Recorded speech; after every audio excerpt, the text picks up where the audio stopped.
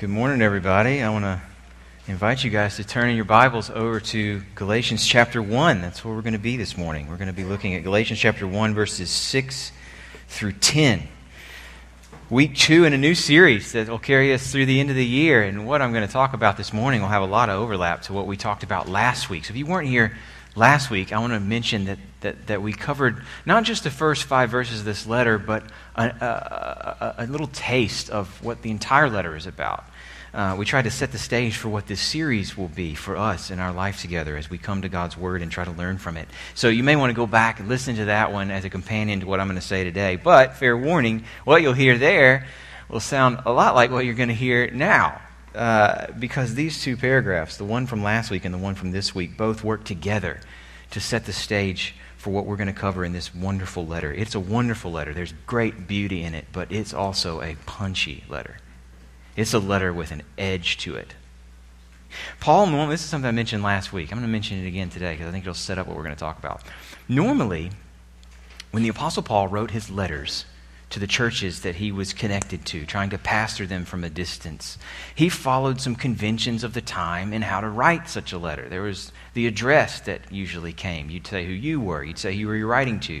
You'd offer them some sort of peace. Usually his phrase was grace to you and peace in the name of God our Father and the Lord Jesus Christ. His letters almost always start that way. And then in almost every case, the next thing that he does is give thanks for the church that he's writing to. And he'll list some of the reasons he's thankful for them. For example, in Romans chapter 1, maybe the most famous letter that he ever wrote was one to the Christians who were living in Rome. He says to them, grace to you and peace. And then he says, I thank my God through Jesus Christ for all of you because your faith is proclaimed in all the world. Maybe the next most famous letter that he wrote was the one to the Christians living in Ephesus. After saying grace to you and peace, then a little bit later he says, I do not cease to give thanks for you, remembering you in my prayers. In his first letter to Christians living in the city of Corinth, to a church that was really messed up. I mean, that letter is full of harsh language, correcting things that were seriously wrong with the way they were doing, the way they were behaving and the way that they were thinking. Still, Paul says, grace to you and peace, and then, quote, I give thanks to my God always for you because of the grace of God that was given you in Christ Jesus. You get the idea. Roughly 10 of Paul's letters start like this, but not Galatians. Galatians has the grace to you and peace from God our Father and the Lord Jesus Christ line. But the next thing he says in verse 6 is not I give thanks for you, but I am astonished that you are so quickly deserting him who called you in the grace of Christ and turning to a different gospel. And from this point forward, the letter carries that tone. It's a letter with unmatched urgency among the writings of Paul. And the urgency that we see in this paragraph and that we're going to see over and over throughout the rest of the letter comes from the incredibly high stakes at getting the gospel right. That urgency drives this letter from beginning to end. And though this paragraph that we're going to consider this morning doesn't say much about what the gospel is, he's going to get there later. This one doesn't do much work to define what the gospel is that he's so worried that they hold on to. This paragraph does help us see the danger of getting the gospel wrong and what makes us vulnerable to a different gospel. So that's where we're going to focus this morning. I want us to focus on the danger of a different gospel, the attractiveness of a different gospel, what's going to make us subject to that danger, and how the true gospel protects us from settling for a different gospel. That's what I'd like for us to do this morning. I want to begin by reading these few verses, and I'm going to ask you to stand with me in honor of God's word while I do that. This, friends, is God's word to us from Galatians chapter 1, beginning in verse 6. I am astonished that you are so quickly deserting him who called you in the grace of Christ and are turning to a different gospel. Not that there is another one, but there are some who trouble you and want to distort the gospel of Christ. But even if we or an angel from heaven should preach to you a gospel contrary to the one we preach to you, let him be accursed. As we've said before, so now I say again, if anyone is preaching to you a gospel contrary to the one you received, let him be accursed. For am I now seeking the approval of man or of God? Or am I trying to please man? If I were still trying to please man, I would not be a servant of Christ. This is God's word. You can be seated. The first thing I want us to notice from these verses is the danger of a different gospel. I actually think that's the main burden these verses carry. It's the punch they're meant to give to us straight in the face. What is Paul so concerned about here? Why is there such harsh language right out of the gate? Clearly, he's dealing with something that comes with an urgency that can't wait, that can't afford to beat around the bush, that can't even afford to throw a nod to thanksgiving. I mean, normally, if you're going to give someone critical feedback, you at least soften it a little bit by finding something you can say that will sound nice, to sort of ease it in. Paul doesn't have time for that because of the stakes that he's dealing with. He believes life and death are at stake. And the first thing to notice about this passage and the tone of urgency behind the whole letter is that the danger of a gospel that's different than the one he's given them, the danger of a gospel different from the one Jesus gave to him, is enough to cost you your life. Now, the danger of a different gospel boils down to two things. I want to unpack it and point out two different details here. Two things that define this danger of a different gospel. One is, Paul says, there's only one gospel, actually. There's only one. So that means a different gospel is no gospel at all. It's not good news. It might seem like it on the surface, but if you look deeper, it isn't. And that, friends, I think that's the clearest statement in all the texts that we're covering this morning. All these verses, the most clear statement Paul makes is that this different gospel they're turning to isn't actually a gospel. I mean, he almost corrects himself, doesn't he, in verse 7. He said, you're turning to a different gospel. I can't believe it. I'm astonished. But actually, it's not even a gospel. There's no other gospel. There's only the one. What you're turning to, in other words, is not good news at all. The first danger of the gospel that they're turning to is that it doesn't have any gospel in it. So here's the second thing. A false gospel. This second thing about the danger of a different gospel is one to understand this, we do have to pull a little bit from what Paul will say later. The first danger is that there's only one gospel. So if you're turning to a different one, you're turning to something that isn't gospel. The second danger that's implied there is that a false gospel isn't a gospel because it depends on you. A different gospel or a false gospel is no gospel. It is not good news because it depends on you rather than the grace of Christ. And I mentioned that point comes out in the rest of the letter, not really so much here. Here Paul's focused on urgency. What he's trying to do in these verses is sort of grab them by the shoulders and shake them awake so that they recognize what's going on. They recognize the danger that they're in. He's trying to grab their attention here so he can tell them later what he really wants to tell them. That everything rests on getting the gospel right. What you can see, though, hinted in a couple of these details is what he's going to say in a lot more detail later. That what they're turning to has no grace in it. What they're turning to will depend on them. This different gospel that Paul's so worried about was an attempt to add to Jesus' work on the cross. To say that for a full and complete Christian life, you do need Jesus, but you also need the rules that are built into the law of Moses. You need those rules because they bring you into the right group. Those are the rules that get you into the people of God, Israel. And you need those rules because it's those rules, those works, to use Paul's language, that help you to please God. You have a role to play, in other words. In this different gospel, you've got something still to prove. But for Paul, what he's going to say in crystal clarity throughout this letter is that once you add to Jesus, you lose Jesus altogether. Listen to the way he talks about this in chapter 5. This is a part where he's getting into more of the details of what they wanted to add to the gospel. In chapter 5, at the very beginning of it, he talks about circumcision. That was one of the most important marks of the people of God in the Old Testament. And these people who are coming in, teaching a new gospel to the Galatians, were trying to bring that practice over with them and say it's important for all Christians to do this, not just to trust in Christ, but also to be circumcised. And listen to how Paul describes the stakes. Chapter 5, verse 2. Look, I, Paul, me, right here, say to you that if you accept circumcision, Christ will be of no advantage to you. It's either or. I testify again to every man who accepts circumcision that he's obligated to keep the whole law. Once you go down that road, where you stand before God is on you. You are severed from Christ, he says. You who would be justified by the law. Severed from him. It's either or. Now, the other clue here is, I think, what Paul says about what they've turned from. He says that you've deserted him who called you by his initiative, his grace. Not because he answered your call. Not because you built a resume that would turn his head. It wasn't your initiative. You deserted him who called you. It started with him, and him who called you in the grace of Christ. Paul's thinking of grace as the kind of habitat that you live in.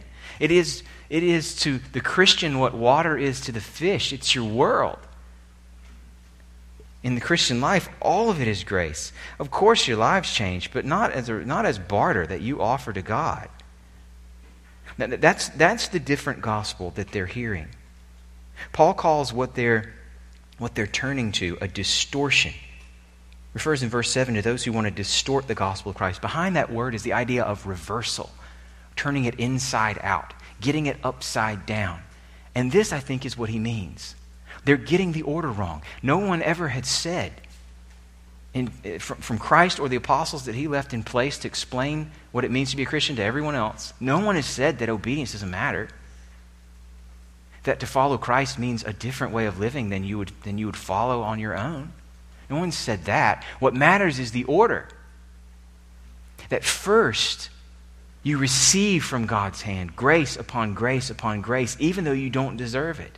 Even though you were dead in your trespasses and sins, Paul writes in another letter. When God's grace found you, he makes you alive. The starting point here is God's grace. And then as a result of that grace, your life begins to change. Life change comes after an experience of God's grace in the gospel. They're flipping it. They're reversing it. They're distorting it. So that your changed life becomes the barter with which you get God on your side. And that's no gospel at all. Because that's not a bargain we'll ever be able to hold up on our end. That's why Paul says what you're turning to really isn't another gospel. There is no other good news out there except the grace of Christ into which you've been called. Now, I want to stop right here and ask you guys a couple of questions about what we've seen so far. This danger of a different gospel. There's only one. Outside of it, you're on your own. You are who you are, defined by your obedience or lack thereof before God, outside of this gospel. That's the danger of it. I want to ask you a couple of questions about what we've seen so far. Here's the first question I want you to think about. I wonder, does this seem narrow-minded to you? I mean, Paul is obviously an exclusivist here. There is one and only one gospel, period. I can easily see how that might seem narrow-minded to you. I mean, especially if you've learned from experience how wonderful the diversity of life around the world truly is. And one of the most incredible things about human life in general is how wonderfully diverse it is. If you've traveled at all, not just around the world, but even around our own city, you've seen how enriching it can be to experience different styles of music and different kinds of food, different sports, different architecture. And you've seen that difference is no threat at all. It only adds to the value of life. It only enriches us. It doesn't take anything away. And if you've come to see the diversity of the world like that, and you start paying attention to religious traditions around the world, it's a pretty short step to see various approaches to religion as pretty similar to just different cooking styles. You know, I mean, different countries, different cultures prepare meat in different ways, but they're all trying to get protein into your body. It can kind of seem like that's what's going on with religion. And there is, just to be honest, there's an undeniable similarity between what the different religions of the world teach and offer. Many of them aim at some sort of connection to the transcendent, something beyond us. Many come with moral guidelines for how we should live, and often there's a lot of overlap between those systems of morality. Many of them deal with major passages of life, things like birth and maturity and marriage and death. And who are we to say that their gospels are no gospels at all? Who is Paul to say that? Who is he to say that only through the gospel of Christ and Christ plus nothing else can any person be saved? Does this seem narrow-minded to you? If it does, I want to give you just two things to consider. I'd be happy to talk about this more afterwards, but let me for now just put two bugs in your ear, so to speak. Think about these two things. First of all, is a little bit of a challenge back at you. I mean, despite the popularity today of the notion that all religions are equally valid variations on the same theme, doing the same kind of work, despite the notion of that, the popularity of that notion, that view is at least as narrow-minded as Paul and his gospel. Because think about this. Built into that claim that that's really what all religions are about and that they're all the same. Different ways of doing the same kind of work. Built into that claim is a claim that nearly every major religion in the world is wrong about their own exclusivity. Built into that view is a belief that you and others who share your view, which are mostly people who are well-educated in the West, living in the last 100 years, have tapped into a truth that millions upon millions of followers of other religions all around the world today disagree with, not to mention the millions upon millions throughout the centuries. Everybody's narrow-minded about religion. And not everyone can be right. That leads me to the second thing, the second bug in your ear I want to put in there. Just think about this. That narrow-mindedness is not something that Paul alone is guilty of. It could be in your view too. That's the first thing. The second thing I want you to consider is that the place to focus as you compare different religious traditions, different teachings about the world and how it works and what can be done to fix what's wrong, the place to focus is not on what they're speaking to or claiming to do, the kinds of work that they do, but what they say. Yes, there's a similarity in purpose and content, or rather in purpose or goal from one religion to another. They're often about morality. They're often about transcendence. They're often about how to make it through major passages in life. Everybody can see that. But that's actually a pretty shallow analysis. It doesn't get beneath the surface. What we really need to do is look at what do they say about the world? What do they say about what's wrong with it? What do they say about how it can be made right? And stopping at the surface level similarity between religions makes no more sense than to just notice the fact that, you know what, a mosquito net, a canvas tent, a screen porch, a plywood shed, a brick house, and an underground bunker are all just different structures meant to protect you from the elements. So to each his own. It'd be crazy to say that one's better than another. They're all just protecting you from the elements after all. And we would never say that. What we would ask is, okay, well, what elements do I need to be protected from? And can that method of protecting me from the elements stand up to what I'm facing? So the trick is in the details, friends. Think about how these different religions are accounting for the nature of the world, what's wrong with it, and what can be done. And you'll see that they just can't all be right. Let's evaluate them there. And what Paul is saying here, so for the purposes of this morning, the thing I want you to notice is, Paul is saying for the elements that are coming for us, it's all Jesus or it's nothing at all. Nothing else can protect us from what we're facing but the grace of Christ. And that's all to the first question I want you to consider. Does this seem narrow-minded to you? If it does, let's talk more. There's a second question, though, before we move on that I want you to consider. This is to my Christian friends here in the room especially. The question is simply, what is the gospel? Could you define it? Can you tell the difference between a true and a false version of the gospel? One of the main things Paul is telling us here is that the message at the core of Christianity is not a fluid message. It's not a living tradition, ever evolving.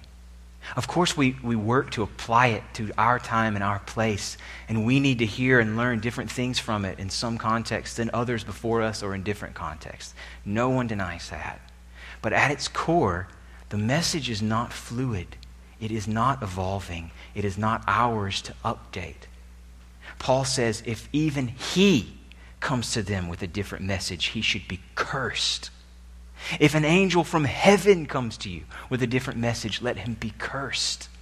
And what he's telling us in that is this message is fixed and immovable. So Christian, can you define what it is? It's ours to understand it, to believe it, to explain it to others, and sometimes, to tell the difference between this gospel and a counterfeit version. Can you? Galatians will help you with that. One of the most important goals for our time in Galatians is to make sure we're all able to tell true from false. And as we enter into this letter, the thing we ought to know is, as someone put it, if we're not prepared to be intolerant, we are preparing for a different gospel. Meaning, if we're not prepared to be intolerant of other views of what it would take for me as a sinner to be redeemed and made right, then we're preparing for a different gospel. Which brings me to the second thing I think we're supposed to take from this passage. We've seen the danger of a different gospel, and that's the main work of the passage. That's what Paul's wanting to shake us awake to and get us ready to face. But he's also pointing us here in verse 10 to the attraction of a different gospel, to what would make a different gospel seem desirable to us. Paul says in verse 10, through these rhetorical questions, that he's holding this line. He's holding on to the gospel that was given to him by Jesus because he wants God's approval and not man's. That's what he's saying. Am I now seeking the approval of man, he writes, or of God? Implying, of course, I want God to be pleased. Am I trying to please man? Implying, no, I'm not. Not anymore. I was, but not anymore. Now, he says, I'm a slave of Christ, a servant of Christ. That means his life has one single focus. What will please my master? So that's the positive statement Paul's saying here. I'm holding this line because I want to please God and not other people. For our purposes, what I want to do, though, is flip that and say, built into that statement is a sign of what in us will draw us to another gospel.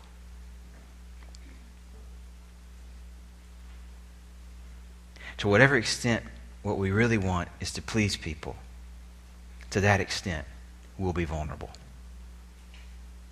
A different gospel is a lot more likely than this gospel to win approval from other people. Paul goes here later in the letter. When he gets to chapter 6, he's talking about these other teachers who've come in trying to get these Galatian Christians to sort of update their version of Christianity to include a lot of the laws of Moses. When Paul in chapter 6 talks about them and what they're asking for, listen to the way he describes them. He says in verse 12 of chapter 6, it is those who want to make a good showing in the flesh who would force you to be circumcised. They desire to have you circumcised that they may boast in your flesh. In his former days, that's exactly what drove Paul too. It takes one to know one. He knows they're after something they can boast in because he was once after things that he could boast in. And in his letter to the Philippians, in chapter 3, he lists off his resume of accomplishments from his former life. Describes his life basically as a form of performance art. He's dressing to impress. That's what his life was for. So one way we might be tempted is when we want something that's going to impress people, because the gospel that Paul's talking about here won't do that. Another kind of attraction to pleasing others comes out in chapter 2, where he's talking about an encounter he had with Peter, an apostle, one of Jesus' best friends, who really wanted to be part of a specific group he was afraid of being excluded from. Chapter 2 talks about Peter, who was all in line with this true gospel until some of the Jewish Christians who were insisting on new laws showed up, and Peter really wanted to sit with them. And so when they showed up, he leaves those who were Gentile Christians to sit with those who were part of the group he wanted to be part of. Paul confronts him head on. You're out of line with the gospel here. You're out of step with the gospel. This is not what the true gospel is. What drove him to another gospel in that moment? It's a desire to be included. Sometimes it'll be a desire to impress. Sometimes it'll be a desire to be included. One way or another, when what we desire is the approval of other people, when what we really want is to be worshiped by them, to be looked on and desired,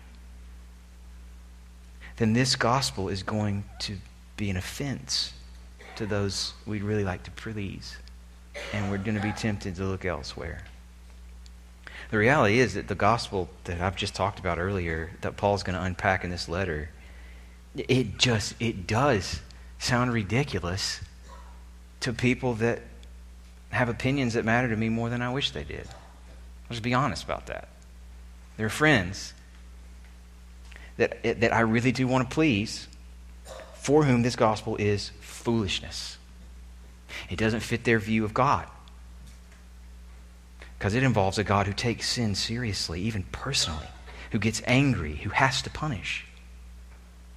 It doesn't fit their view of the self, because this gospel claims that I'm not only dignified, I am made in God's image with dignity, but I'm not only that, I'm also sinful.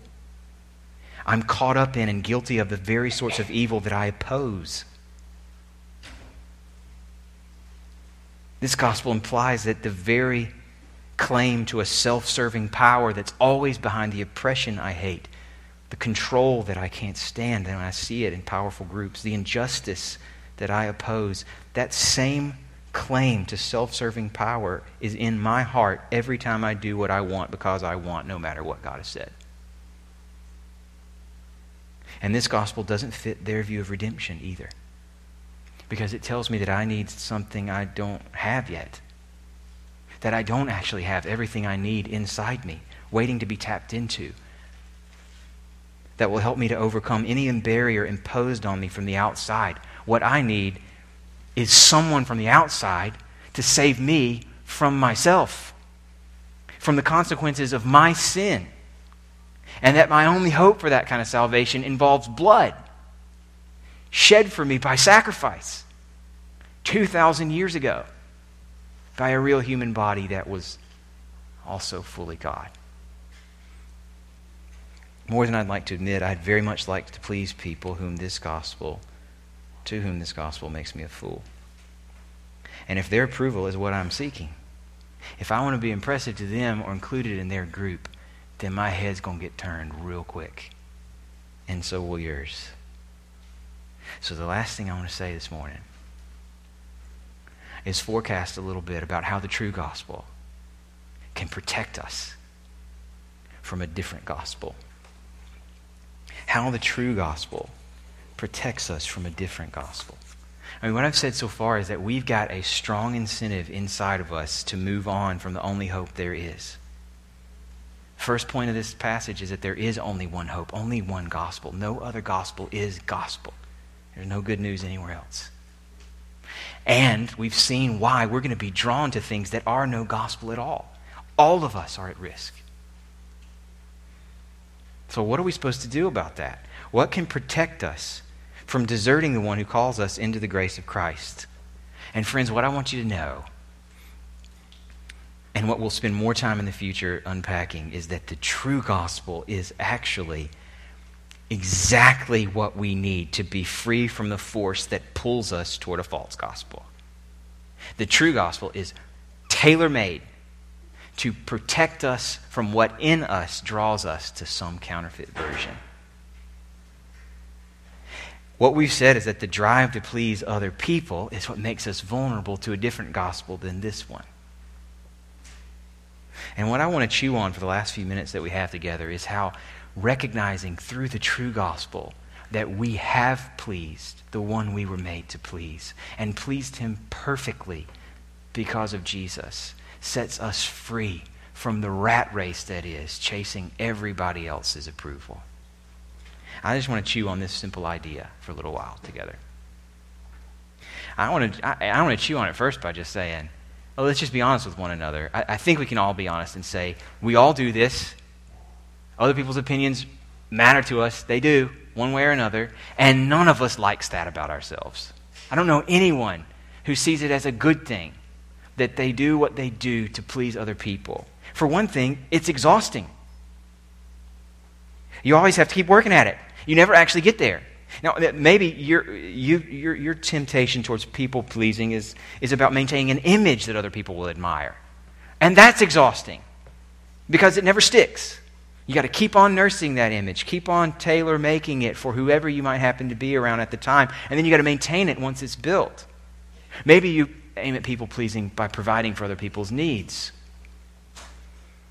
But people are fickle. People are needy. People's memories aren't that great. They're prone to see the worst in you from time to time. And quickly you can feel like you're just pouring your life into a glass that has no bottom. It's exhausting to chase the approval of other people. For another thing, it can poison your relationships with your friends. So let's say you're one of the chameleon type people pleasers, the type who's good at reading a room and intuitively understanding what other people want and giving it to them. Adapting all things to all people. Guess what? Let me tell you from experience. People figure that out at some point, and then they don't trust you. Or maybe you're on the other end of what a people pleaser looks like, and you kind of hold steady. You're not changing context to context, but you really want people to see why the way you do things is better. You want them to be pleased with your way and to fall in line behind it. Well, at some point, they're going to recognize that, and it'll wear them out, and it'll push them away. One way or another, trying to recruit worshipers to yourself poisons your friendships. It just does. And at some level, besides the exhaustion from it, and besides the terrible effect that it has on your friendships, when you live for the approval of other people, when your view of yourself is tied to how other people view you, you're just never going to really know who you are. You're going to lack focus. A better word for it is integrity. You're going to lack an integrity that you're going to wish that you had. And those are high costs to pay. The high costs are why some people will tell you that you should just try not to please people anymore. Just forget what people think. You be you. I think if you try that for very long, you realize that's not realistic either. There's nobody out there who can just be self-satisfied all the time. And in fact, is there anything...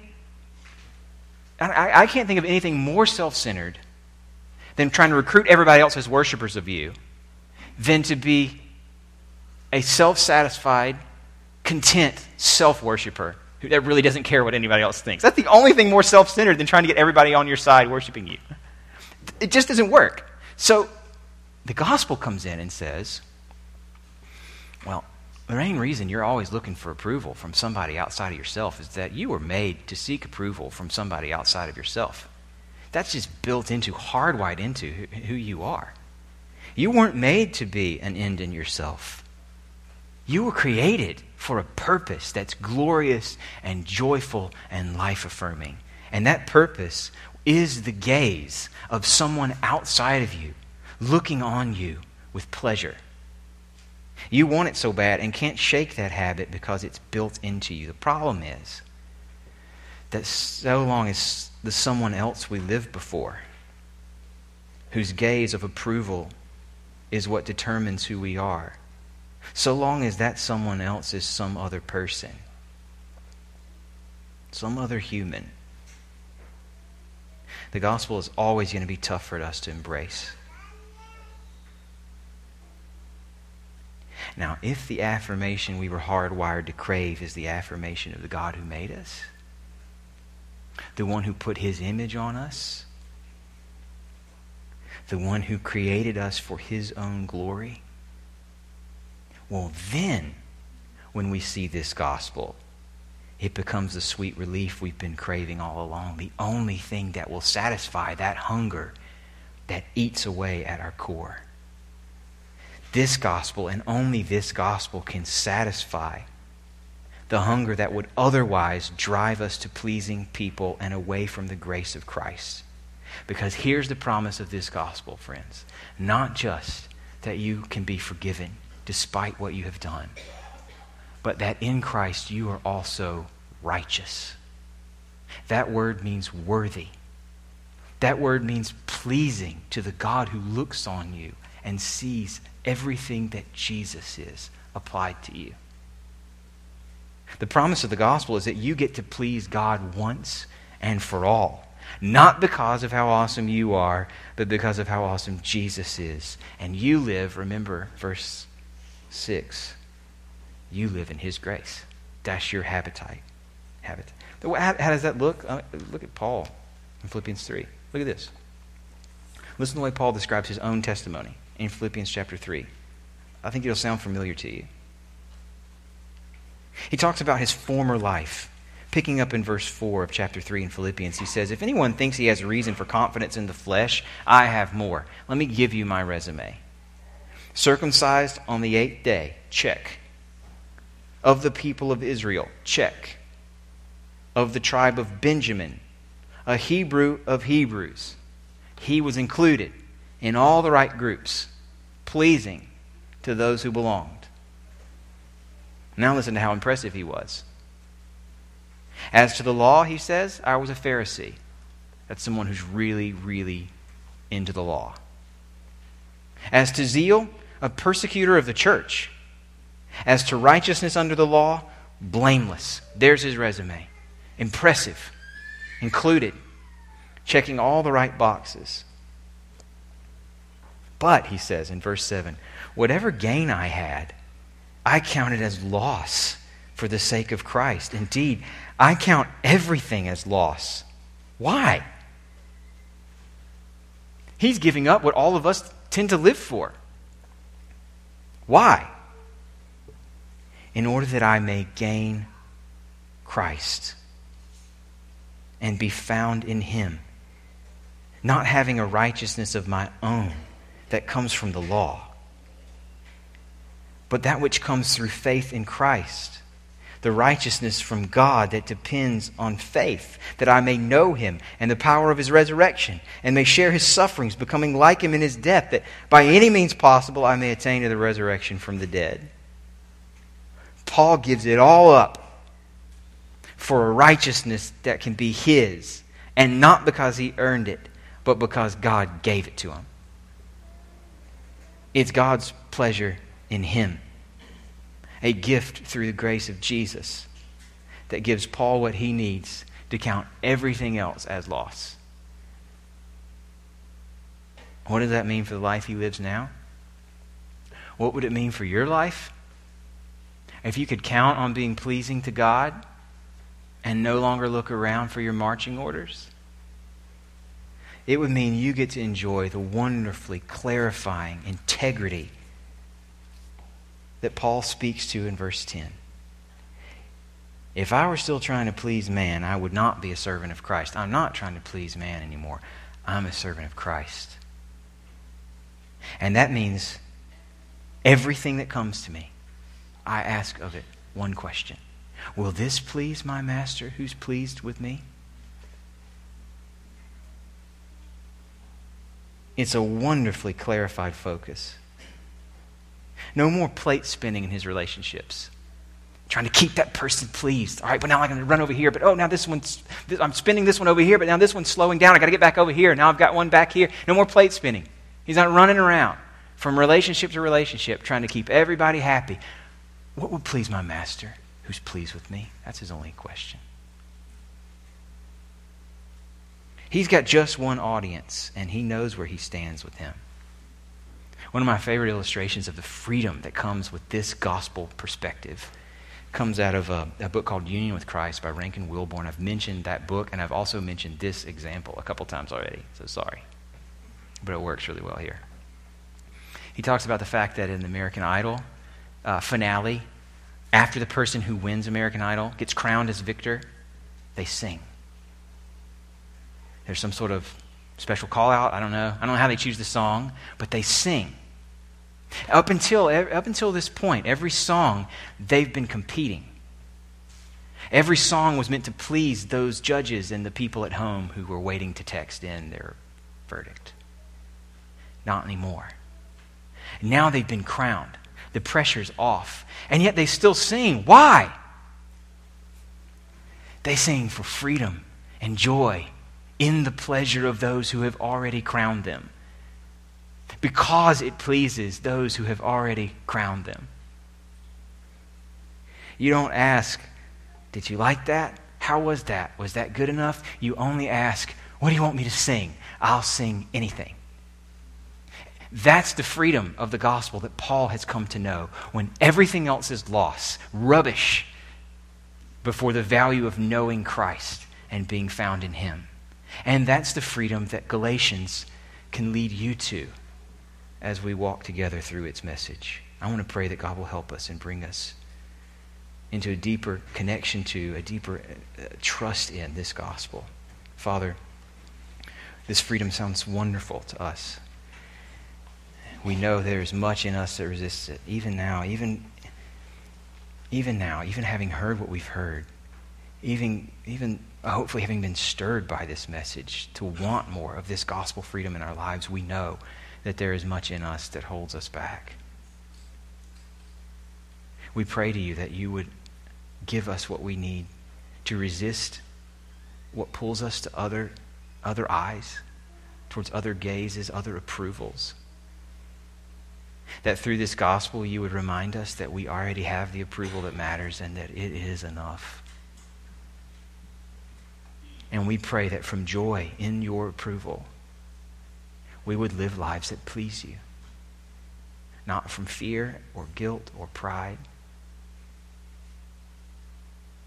but from the freedom for which Christ has made us free. We pray for this blessing. In Jesus' name, amen.